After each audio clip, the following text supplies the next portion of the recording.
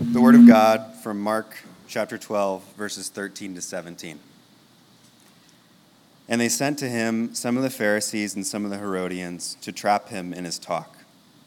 And they came and said to him, "Teacher, we know that you are true and do not care about anyone's opinion, for you are not swayed by appearances, but truly teach the way of God. Is it lawful to pay taxes to Caesar or not? Should we pay them or should we not?" But, knowing their hypocrisy, he said to them, "Why put me to the test? Bring me a denarius and let me look at it." And they brought one, and he said to them, "Whose likeness and inscription is this?"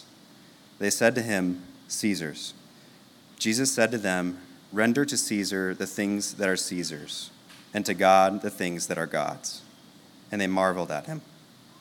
Altogether, the grass withers and the flower fades, but the word of our God will stand forever. If you would remain standing. Let's commit this time to prayer. Heavenly Father, we worship you and we receive your word, and we ask by your Spirit that you would illumine your word, soften our hearts, transform us. Lord, I just confess we're inclined to just to zone out, but we beg you that according to your steadfast love and kindness, that you would be with us in a special way, that we'd give heed to your word. We love you, and we pray this in Jesus' name. Amen. You may be seated. So, if you're a visitor, we're really glad you're here. What a Sunday. And I'm not even trying to be cool, like I wear a sports coat normally, but I'm like cool guy pastor, untucked shirt today. That's me trying too hard, but I'm also just really hot.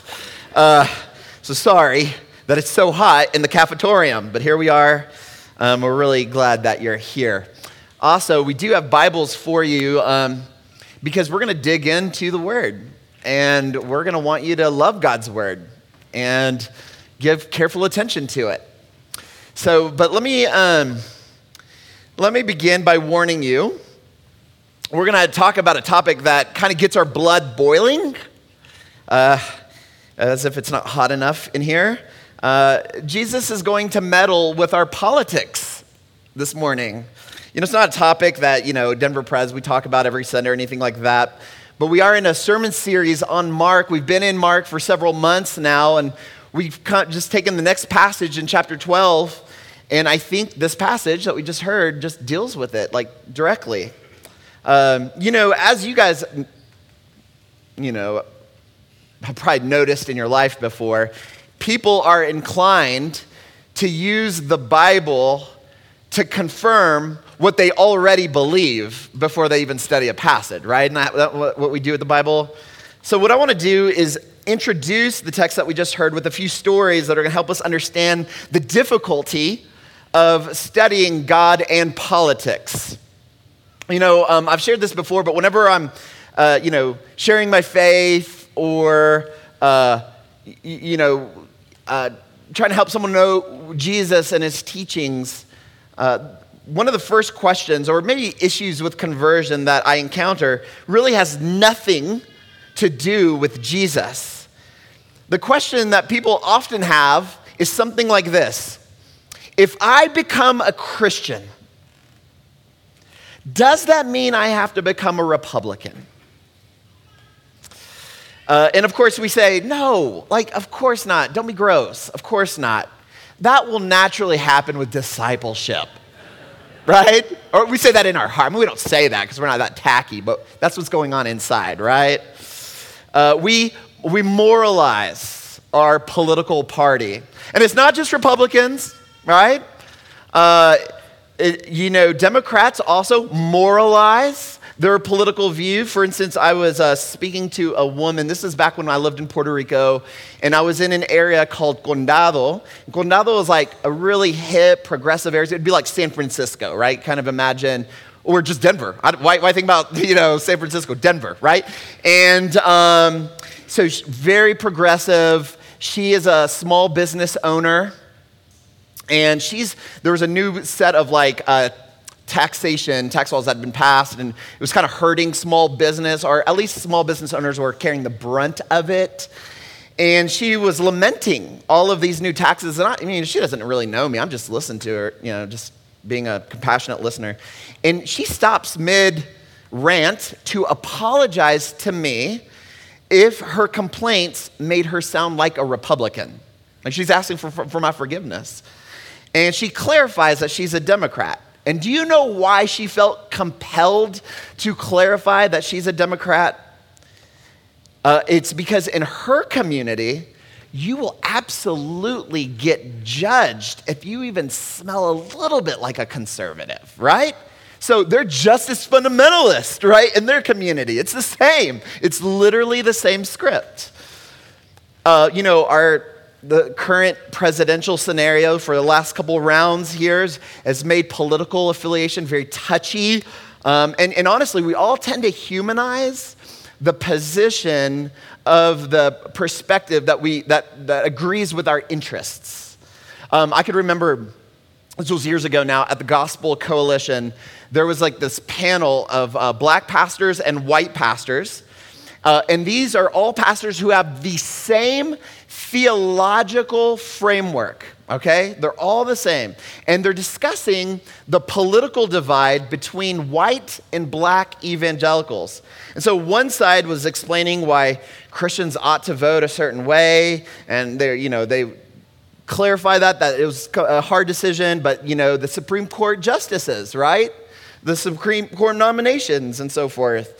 And while the other side began to explain why it was almost impossible for blacks to vote for that candidate. And so one of the older white pastors lamented the intense moral decay of our culture. And he says, it's not like the good old days, like in the 40s and 50s, when Christian ethics were predominant and touched both parties. And at that moment, the black pastor stops him, and he pipes up and he says, "Brother, you are romanticizing a time when blacks were politically second-class citizens with few rights. Those were not the good old days for my people. Things are a mess now, but I have less fear that my children are going to get wrongly pulled over than my grandparents did. I will take today's culture over that culture anytime." Do you see the difficulty with all of this? Are y'all feeling it? We see all of our politics through cultural lenses and hidden interests. I have dear friends who are from French-speaking Canada. They actually worshiped with us a few weeks ago. These are like the noblest, most sincere Christians I know. Where they live, it is very hard to be a Christian. Very few Christians. And they are incredibly faithful. And let me just say, these are extremely conservative people. Their church has, ties to, D.A. Carson and John MacArthur. I mean, are y'all following me here? This is, very, all right, conservative, right? So they had to move to the United States for work. And it was really difficult for them to see how Christians would not desire universal health care. For them, socialized healthcare was a moral issue for Christians. I don't even know what you do with that. You know what I'm saying? You can see how culture informs this. So much of our politics is socialized by our national mythology, by our regional mythologies. Now listen, Jesus is not unaware of this phenomena. In fact, Jesus doesn't even say avoid politics. He does not separate faith and politics. Jesus actually doubles down and surprises everyone.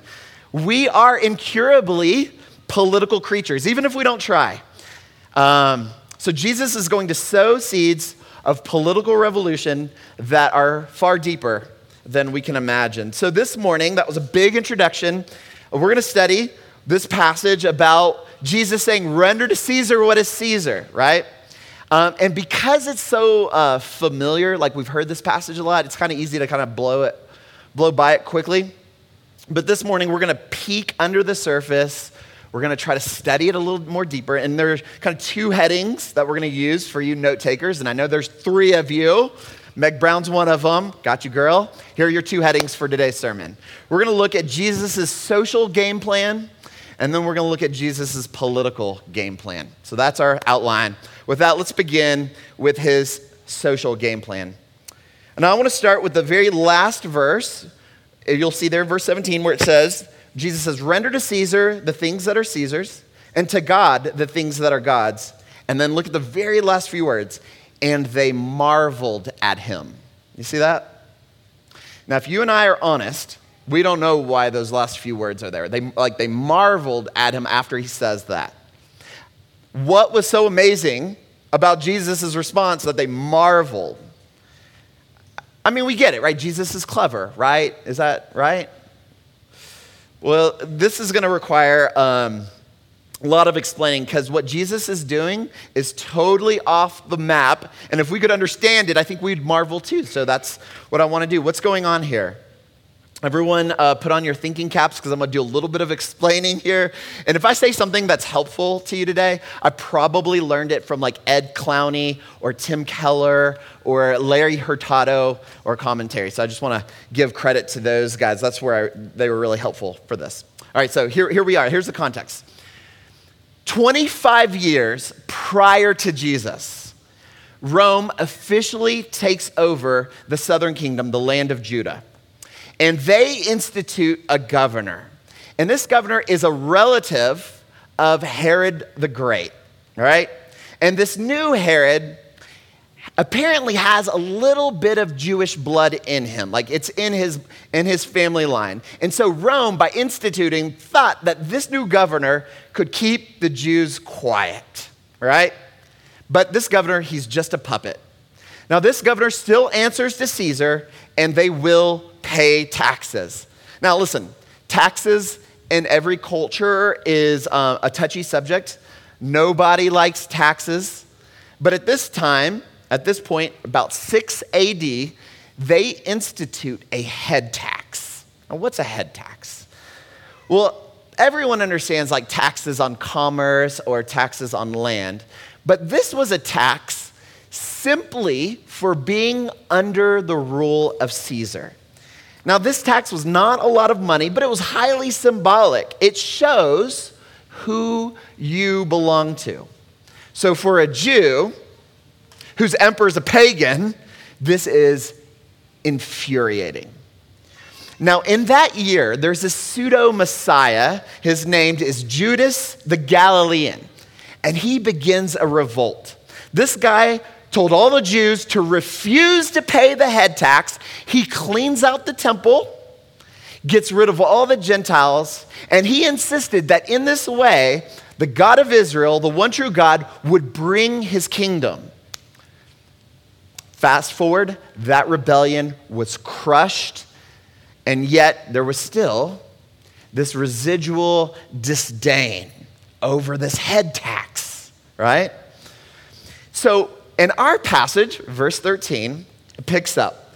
There are these two groups who have a vested interest in this conversation, and they're the ones who draw near to Jesus. Look at verse 13, right? It says, the Pharisees and the Herodians come together to set a trap. Now, this is interesting, you guys, because Pharisees are they're like the local leaders of the Jewish people. Like they're the conservatives. They're the ones who are worried about the social decay of their culture. They're afraid of secularization. They're the ones who wanted to create an alternative culture. They wanted, their own coffee shops and their own clothing lines, right? They wanted to completely separate themselves with their holy huddles. They had the sort of fortress mentality.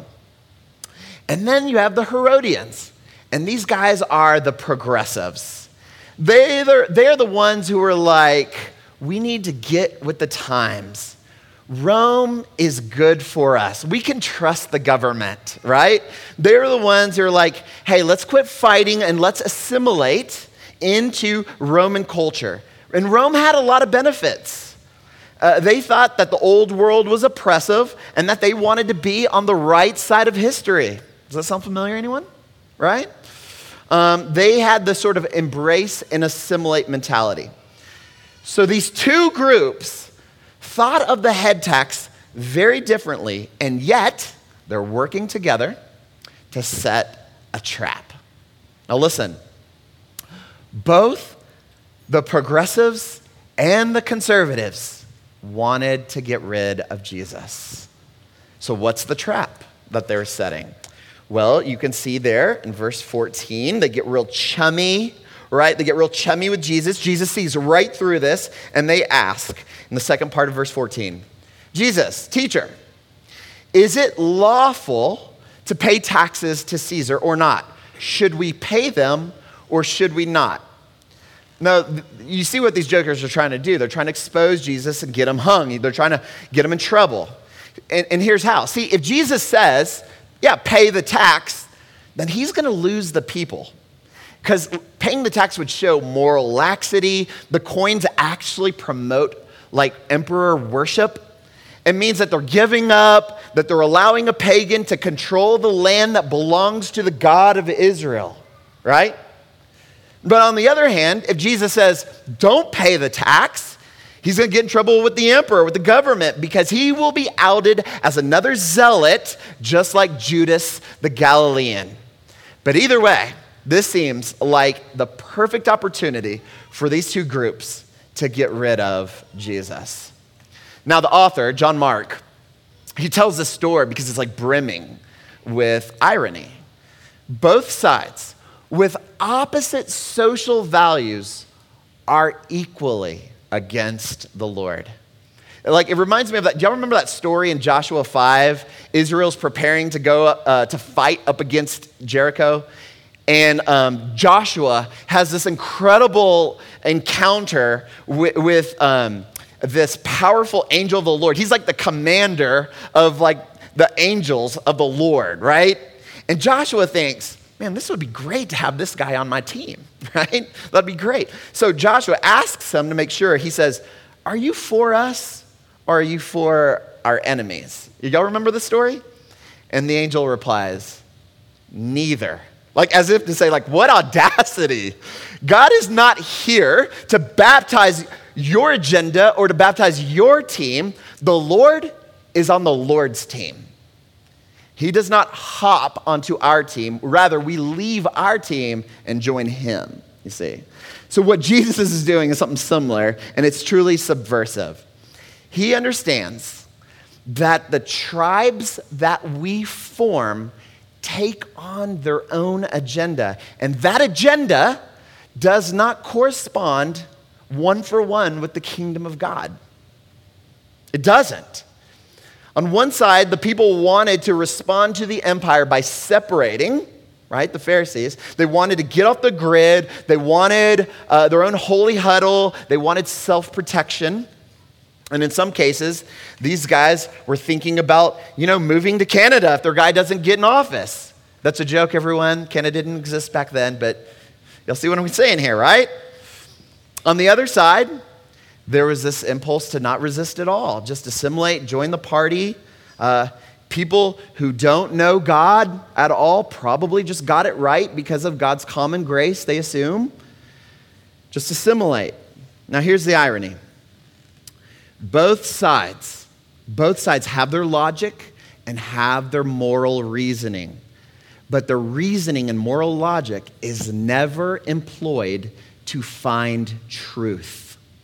It is used to defend what they already believed before they began.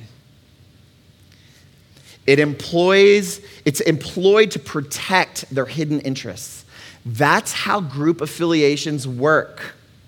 And Jesus would have none of it. Jesus pushed up against both of these groups. And for this reason, both groups wanted to get rid of him. At best, they wanted a watered down, domesticated version of Jesus who could be like their team mascot. But listen to me. Jesus will not be trifled with. Listen, Christian, listen. If your imagination of the kingdom of God looks exactly like your political group, you've been assimilated. Christians must always feel a little bit out of place. No group quite represents us, right? We must not turn a blind eye or negotiate or replace the kingdom of God with our tribe. When we leave our army to join God's, it's in those moments that you'll see that your old team was never on Jesus' side to begin with. The world is broken. Now, how do you know if you've been assimilated? How do you know? Well, I suppose there's lots of ways to answer that question. Here's one way. You perhaps experience more anxiety, more anger, more strong emotions by following the national news than you feel peace or trust or conviction upon reading God's word. What do you feel more of? You know, as faith dissipates in our culture, in our city, as religion is sort of pushed to the sides, it's creating a hole, but it's not staying in a vacuum. Politics is filling that religious hole. And so politics now takes on the same religious fervor. And you feel it. And we're more likely to evangelize our politics than Jesus. Listen, I have good news. Jesus will have his way. He's king. And he didn't come just to baptize our agendas. He came to rule us. And that's good news for us. So that's Jesus' social game plan. When we evaluate our societal and social impulses, we see these groups to either separate or assimilate. And both groups want to get rid of Jesus in favor of protecting their hidden interests. And Jesus resists both sides. But Jesus also has a political game plan. This is point 2. So let's get back to the text to see how. So these two groups, the Pharisees and the Herodians, they asked Jesus if they should pay taxes to Caesar. Is it lawful? You see that in verse 14? Should we pay taxes? Now, when Jesus responds, he uses a different verb. He doesn't say, pay to Caesar what is Caesar and pay to God what is God, does he? So in the Greek, you can see that he actually uses a different and important word. And our English version renders it render. Render to Caesar, render to God. Now, this is an old word. We don't use it often in our daily conversations. But all the commentaries will tell you that the best way to translate the Greek is, render is like to pay back. Not just to pay, but to pay back. And this word is cryptic and subversive. So Jesus looks at a denarius. Look at verse 15 and 16. He looks at a denarius. He sees on that denarius the face of Tiberius. And he says, give him his money. His name is on it. His face is on it. It belongs to him. Now, by saying this, follow me here, Jesus is being super literal. Here's why. All the money in the Roman Empire belongs to the emperor, right? The money actually comes from the emperor's coffers. There is no national mint. That's not how they did money back then, okay? All money is understood as being on loan to the subjects of Caesar, right? So Jesus says, sure, give it to him. It's his. But remember, Jesus uses the word render, pay back. And Jesus does not say, pay back money to Caesar. He says, pay back what is his. Pay him what he deserves. So what does a despot deserve? What does he deserve? Certainly not loyalty. A dictator deserves resistance. Jesus is giving Caesar his money, but he is refusing to give Caesar what he truly wants: loyalty, allegiance. For that, we render to God what is God's. And that's why Jesus has them actually look at the coin. A denarius has Caesar's image on it, so give it to him. But what has God's image on it? What has God's likeness? What is it? What has God's likeness on it? It's you. It's me. Then give yourself to God. Give your loyalty to God. Can you see how politically subversive this is? Jesus is not saying, hey, don't mix religion and politics. No, he is saying you are a political creature by definition. Live in this world subversively. Indeed, Jesus is interested in revolution. Jesus is interested in politics, but not in the way that you think. Jesus is not interested in taking the script of the oppressor and then using it against him. Jesus is not convinced that the kingdom of God comes through a series of successful political power plays. See, Judas the Galilean started a revolt using the same playbook, the script of power as in dominance, just like Rome does, but he was crushed. And listen, no one would even know the name Judas the Galilean if it wasn't for Josephus the historian. No one would even know that name. He's crushed in history. But think about like Barabbas. Y'all remember that name? He was the revolutionary that got traded for Jesus at the end.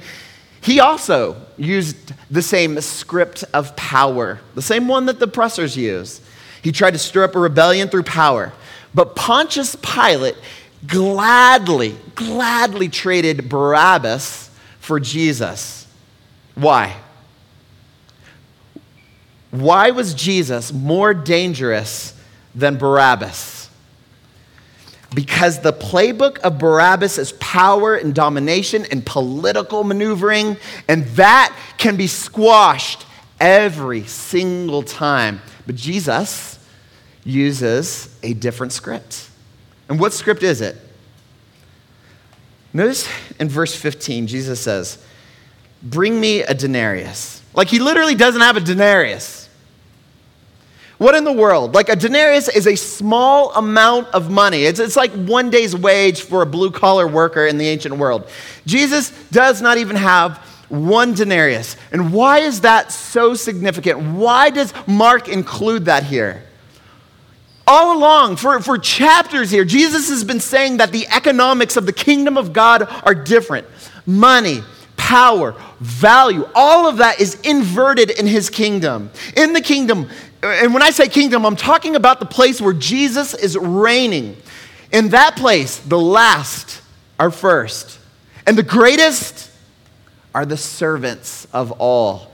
The kingdom belongs to who? The poor in spirit. Rome can take away the money, even the life of Jesus, but that is a weak weapon against him. And in fact, Jesus would begin his revolution by dying on a cross. This would ignite the hearts and the loyalty of men and women everywhere. Indeed, the followers of Jesus would change the entire known world with that script. Dying. Not political maneuvering, dying. That is a rebellion that you cannot squash with threats. See, listen, when our deepest hopes are tied to our political parties getting their way, then our revolution can be squashed. And by the way, your joy is quite fragile. Every 4 years, half of you are going to be super disappointed and depressed for a while. And it makes us anxious, and it makes us cynical and alarmist and conspiracy theorist types. Why? Because we're fighting fire with fire. It's the same playbook, and it doesn't work. But what if, now think about this with me, Denver Press, what if every Christian truly followed in Jesus' footsteps? What if we double down politically? I mean, not opt out, but truly understand the political capital of walking with Christ. What if your life and your holiness and how you lean into the world of neighbor is actually profoundly political? I mean, what would that look like in us? Well, for faithful Christians, it might mean that we're more difficult to nail down like what political party we are. A little bit messier. We offer resistance to both sides, just like Jesus did. It means letting God's kingdom make a mess of everyone's politics and not turning a blind eye to any one side's weaknesses. Don't defend it, either side. You just call it like it is, just like Jesus would. And listen, it's not like we're opting out. It's not like we just don't vote. You vote. Please vote. Do that. Vote. But hold your position more charitably and don't sell your souls to a party.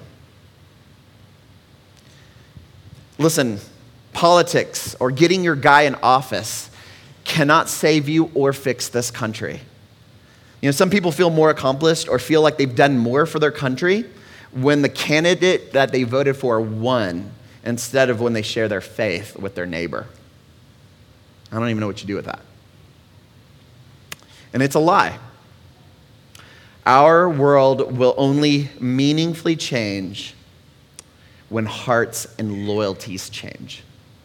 You can take that to the bank. It's from salvation by politics and government to salvation by Jesus, the Lord, the Savior of all. He is the world's undemocratically non-elected rightful king, and he's ruling. See, we believe that. Like, I know y'all believe what I just said. You believe it, but you don't believe it. I mean, not in your guts.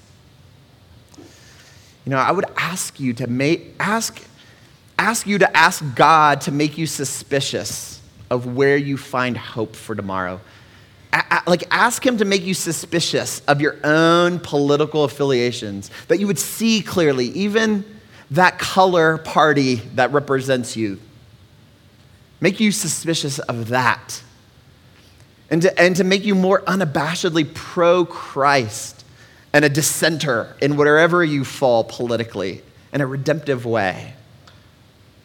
Let's create really meaningful gospel change that creates a revolution from the inside out.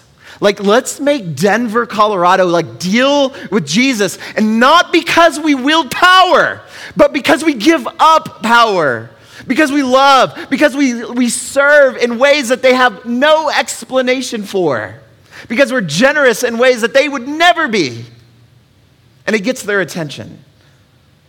We don't fit their scripts of power.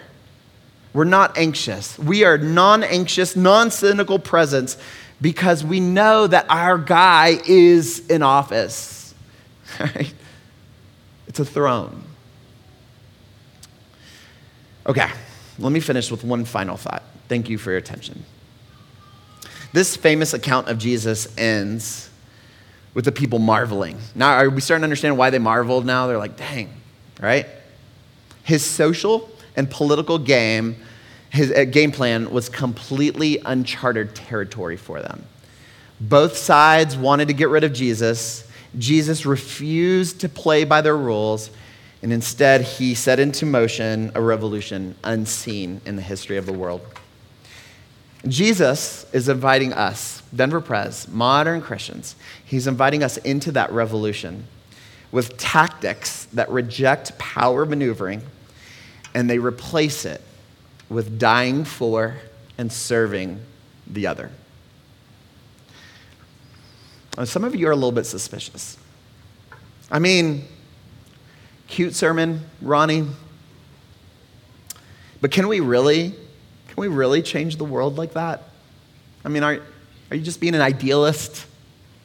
Does it really work if we did it? If that's you, ask yourself this: how did Christ conquer you? I mean, how did Christ subvert your former loyalties and replace it to loyalties to him? I mean, did he do it by force? No. While you were still his enemies, he died for you.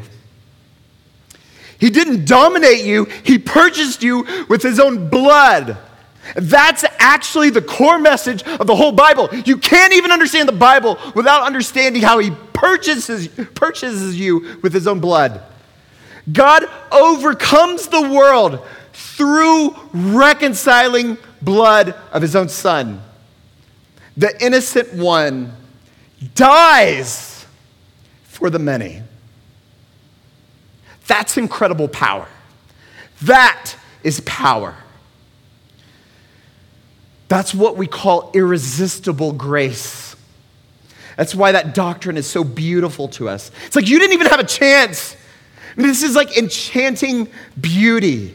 Your loyalty to Jesus did not come by argumentation or posturing. It came by preeminent grace.